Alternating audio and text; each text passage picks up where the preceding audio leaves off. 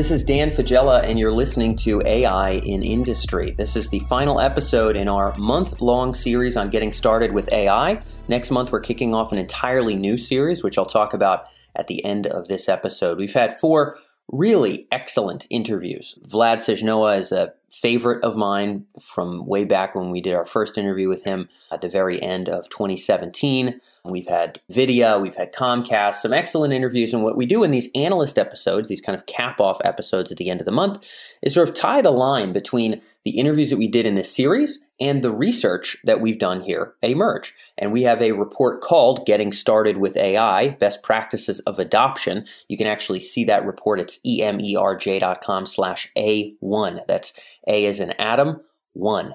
So emerj.com/A1, you can see that report. And what we're going to do in this episode is tie the line between a couple of the themes that we heard throughout our interview series this month and some of the major themes from that report. The Getting Started with AI report draws from something like 50 of our best episodes with tech startups like Airbnb, or Facebook, as well as with larger organizations in oil and gas and in banking that are trying to adopt AI. What are the principles that work in both environments? That's what this report is about. It's about how to get started and not make mistakes. And we'll cover a couple of the nuances that we cover in that report in this episode.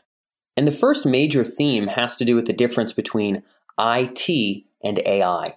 So we actually have an entire table about this. We've got a number of different graphics inside the full Getting Started with AI report, but one of them is a table that sort of lays out the difference between traditional IT and AI. A lot of this comes down to expectations. When we interview folks in sort of the stodgier, older industries, if you will, sort of brick and mortar retail or insurance or logistics or something like this. For the most part, the people who are very savvy with AI in these environments, the people with a strong data science background, they're often very frustrated because the people that they work with expect AI to work like IT. So let me give you a couple examples of what that looks like. And some of these things will ring a bell based on what you've heard in our previous episodes in this month's series here. One of those has to do with time to deliverable. So in IT is obviously notoriously challenging to predict when will we be done with a project. In general, there's all these funny rules of thumb. It'll take twice as long as you think. It'll take 3 times as long as you think, whatever the case may be.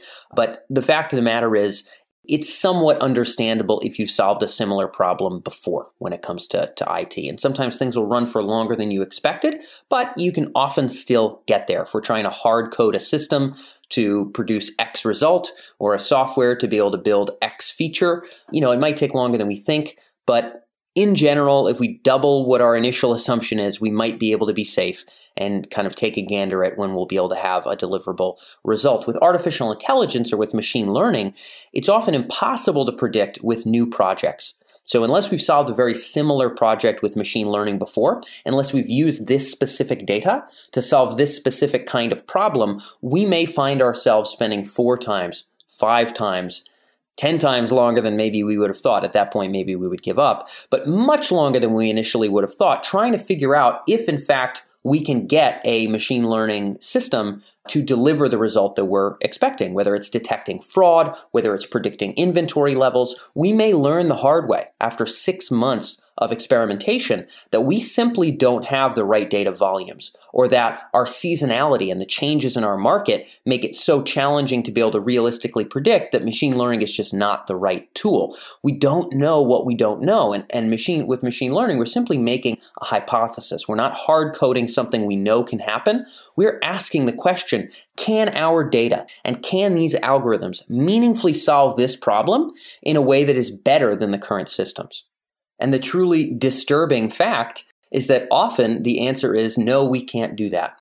So with AI, we have to go in not with a when can we get this delivered by kind of headspace, but we really have to go in with an understanding of, hey, this is a hypothesis we're going to test. This will take resources. This will take time. This may not produce a result, but we believe that this is the best allocation of our data scientists and our subject matter experts because we think that it could move the needle to a certain degree. And this is why it's so important to have a goal in mind. We've had a number of our guests this month sort of emphasize that. So that's one element of how IT and AI are different in terms of expectations. We can go ahead and talk about some others. So let's go ahead and talk about the role of subject matter experts. David Carmona was kind enough to speak with us about sort of how Microsoft is reorganizing their teams. David's obviously a GM of artificial intelligence at Microsoft, reasonably high up figure there, and gave us some of his insights almost across the board when we go into established industries. And again, I could pull out some other random established industries.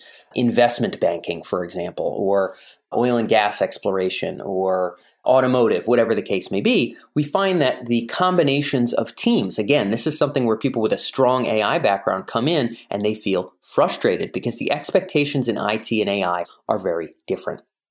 So in the world of IT, when it comes to subject matter experts, we may need someone there to help primarily define the functions, the capabilities of whatever solution is being built.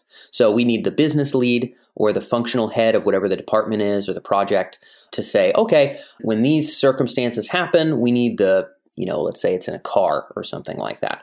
When these circumstances happen, we need this light to go on and we need this signal to be sent to the driver. And, we need these things to happen to the brakes, whatever the case may be. So these are, engineers. These are maybe user experience folks who are sort of helping define what needs to be done. And really their job is to say, hey, this is what this is going to look like when a customer uses it. This is what is going to happen. Like if this, then that. And they can often kind of define that tree. Maybe they'll check in on it when it's done. But for the most part, their job is to kind of define what will reality look like when this software is built. When it comes to machine learning, we need subject matter experts for a lot more aspects of the project.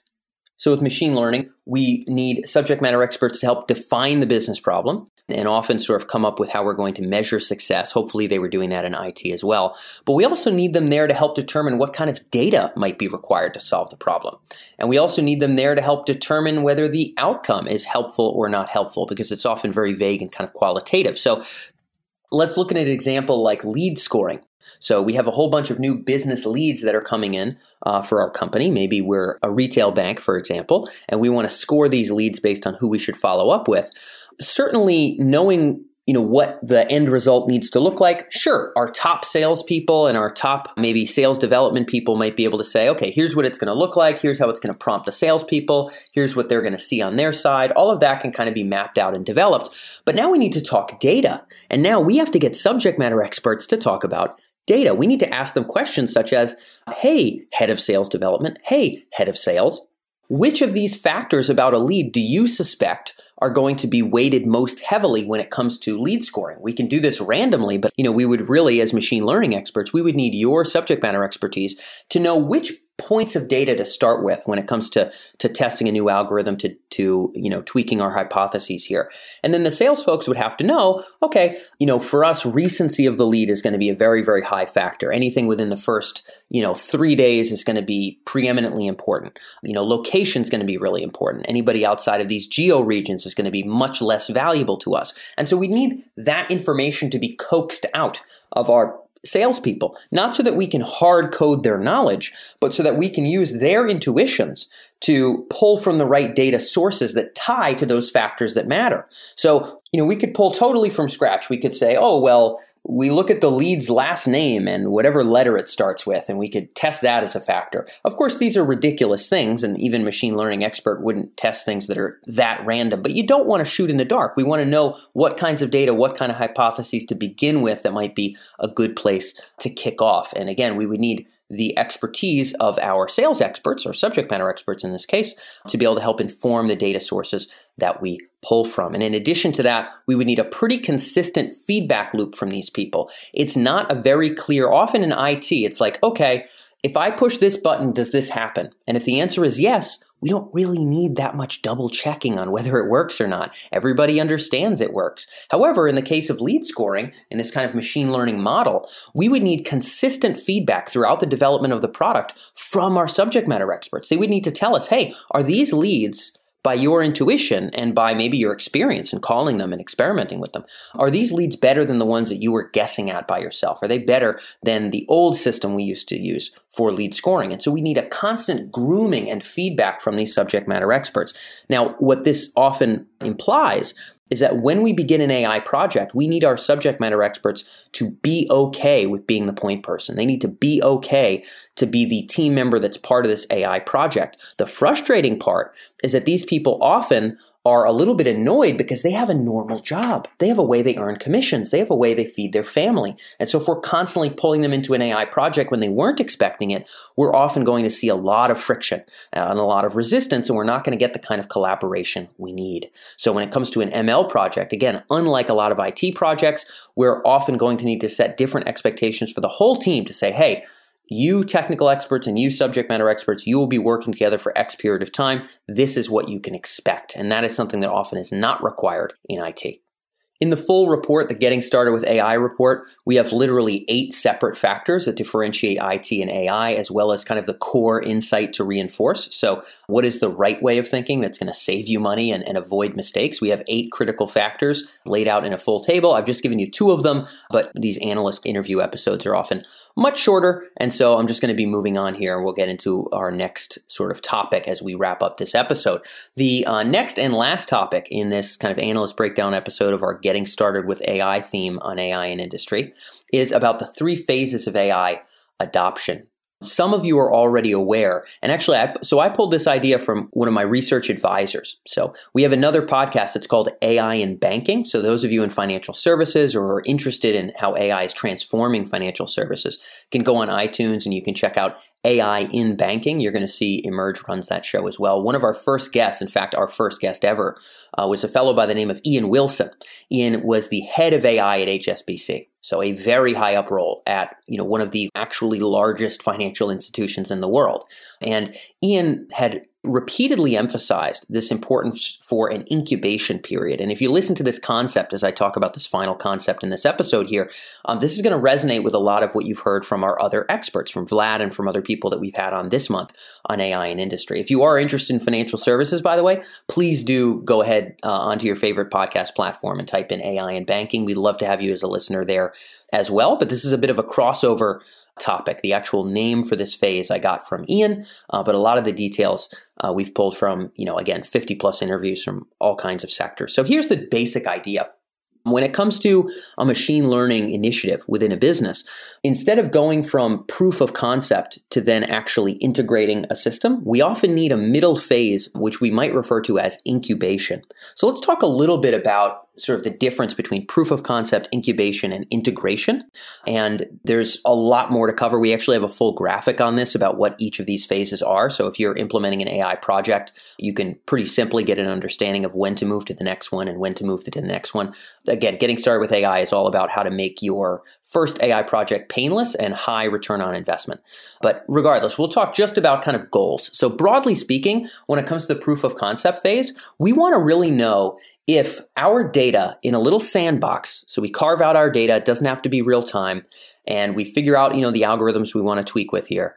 If we carve out our data, can it produce a certain result, a certain judgment, a certain action that we think could be useful? In theory, is this data enough to potentially deliver this result? It might not be in real time. It might not have to work with our user interface. It might not have to interact with our employees. It might not, again, be being fed real-time data from the business. But if we just provide some data, so let's say, anecdotally, we could say that this is some kind of a recommendation engine of some kind. We could pull the information, the relevant data, maybe it's kind of user behavior, maybe it's previous purchases, whatever relevant behavior it is that we think we're going to be using. Can we use that? Can we test it in a bit of a sandbox? Can we see what kind of recommendations come up? Can we get some kind of feedback? Maybe we do use some real live users. Maybe we have some sort of hired users who are crowdsourced or something who can give us feedback on it. In theory, can we produce recommendations that seem like they could have promise? They could be better than the ones that we have already. And so in a proof of concept phase, we might be tackling something like that. We're not running it live. We're almost certainly not putting it in the face of customers. We're almost certainly not integrating it into the workflows of our actual teams. We're just seeing, can machine learning and our current data deliver this result at all in an isolated environment? Now, what we don't do is give that proof of concept a thumbs up and then go ahead and integrate it and run it into our systems. Okay, cool. Time to plug this in, time to put this in front of our customers. Really, that's often not going to be the case. We often need an integration or an incubation phase before integration, where we're going to get a sense of how this would work if we were to bring it live. So one concept here is to develop kind of a run book to determine how to manage these AI processes daily, monthly, weekly, whatever the case may be. What kind of team members are involved? What kind of resources are involved? So a run book of this kind might involve, okay, here would be the upkeep processes. Here would be how the data would be fed. Here's who would sort of double check the results. Here's the feedback loops that we would need. Here's when and how we would run our tests and our experiments to see what's working better than other methods when it comes to our recommendations, whatever the case may be. So that's one element. Another is we would determine how to properly train team members on workflows needed to manage this system. So a lot of this is going to be new to many of our team members. We'll have subject matter experts in marketing, subject matter experts in sales, maybe, if we're still talking about this recommendation engine idea. And we would need their input. We would need them to be part of this process, part of the development of this product, part of the feedback loop into this product. And frankly, for the most part, particularly in newer projects in a company that doesn't have AI in its DNA, and that's most of you, and that's most companies in the world, we're going to have to train them how to be a part of that team. Like I said before, we're going to need to set a new expectation about how and when and how often they're now going to be a part of this general process. And there's a whole bunch of other phases here that go into incubation, but another that's really, really critical and that sometimes is addressed and sometimes is not, is to security test the system to ensure that it's safe to go live. So if we're in financial services or we're in healthcare, we'd want to find ways to maybe maliciously tinker with the system. We'd want to find ways to ensure that the system won't maybe crack or break in ways that could make data vulnerable, could make our users vulnerable, could make our business vulnerable. So to be able to test the system itself in that incubation environment before actually going live, before putting it in the face of customers, into the workflows of our team members, that often happens in the incubation period. And then only in integration will we then kind of upgrade our teams and our talent to sort of fully lock folks into saying, okay, this is now part of your job, subject matter experts. We won't maybe fully make that shift until it's actually integrated. But once it is, we really need to concretize our new teams. We need to often, when it comes to integration, we need to begin fully upgrading our data infrastructure. It's all well and good when you can scrape out little bits of data and test it in a little micro environment. But when it's time to now take this live and make this part of our business, we now need all that data to be cleaned already. We need that data to be accessible already. We need that data to be feeding our system already. And so often this is going to involve overhauling our data infrastructure. Sometimes that has to be done before we go live with an AI application. Sometimes that can happen sort of in the background, but it's often going to be inevitable if machine learning is really going to be a part of our process. There's so much more in the Getting Started with AI guide. I'm literally just going over some small parts within some of the graphics that we have, some of the sort of adoption graphics. Essentially, again, we wrote this Getting Started with AI guide so that folks could have kind of a playbook, if you will, of how do we make decisions about our first AI project, under what cases do we build, what cases do we buy, what are the critical expectations we need, and how do we make sure that we see as much of a return as we can from a first AI project. And again, you can check out this report at emerj.com/A1. That's emerj.com/A1. And that's it for this month's theme on getting started with AI. And the theme for the month of September is how to get an ROI from AI. So what does it look like, not just to get started, not just to pick a project, but what does it look like before we actually get started with a project? What does it look like during the implementation of a project? And what does it look like in our follow-up to actually see a financial return? How do we measure the return of an AI project? And how do we ensure that we actually get there? A lot of businesses, and you hear it a lot here on the podcast and elsewhere on Emerj, are experimenting with AI in ways that almost certainly aren't going to bring back any kind of concrete returns for them.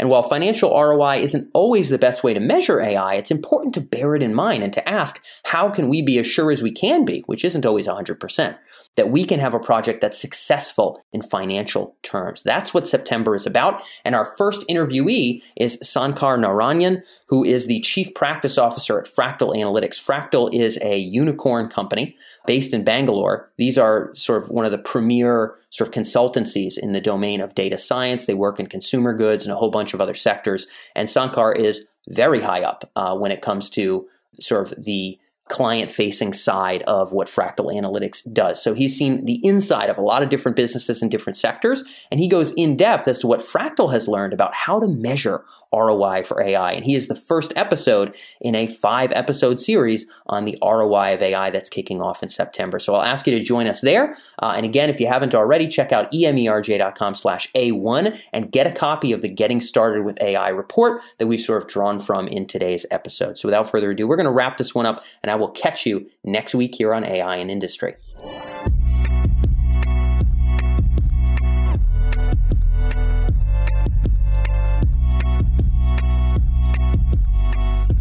Thanks for listening to this week's episode of AI and Industry. This is your host, Dan Faggella. I hope that we catch you next week.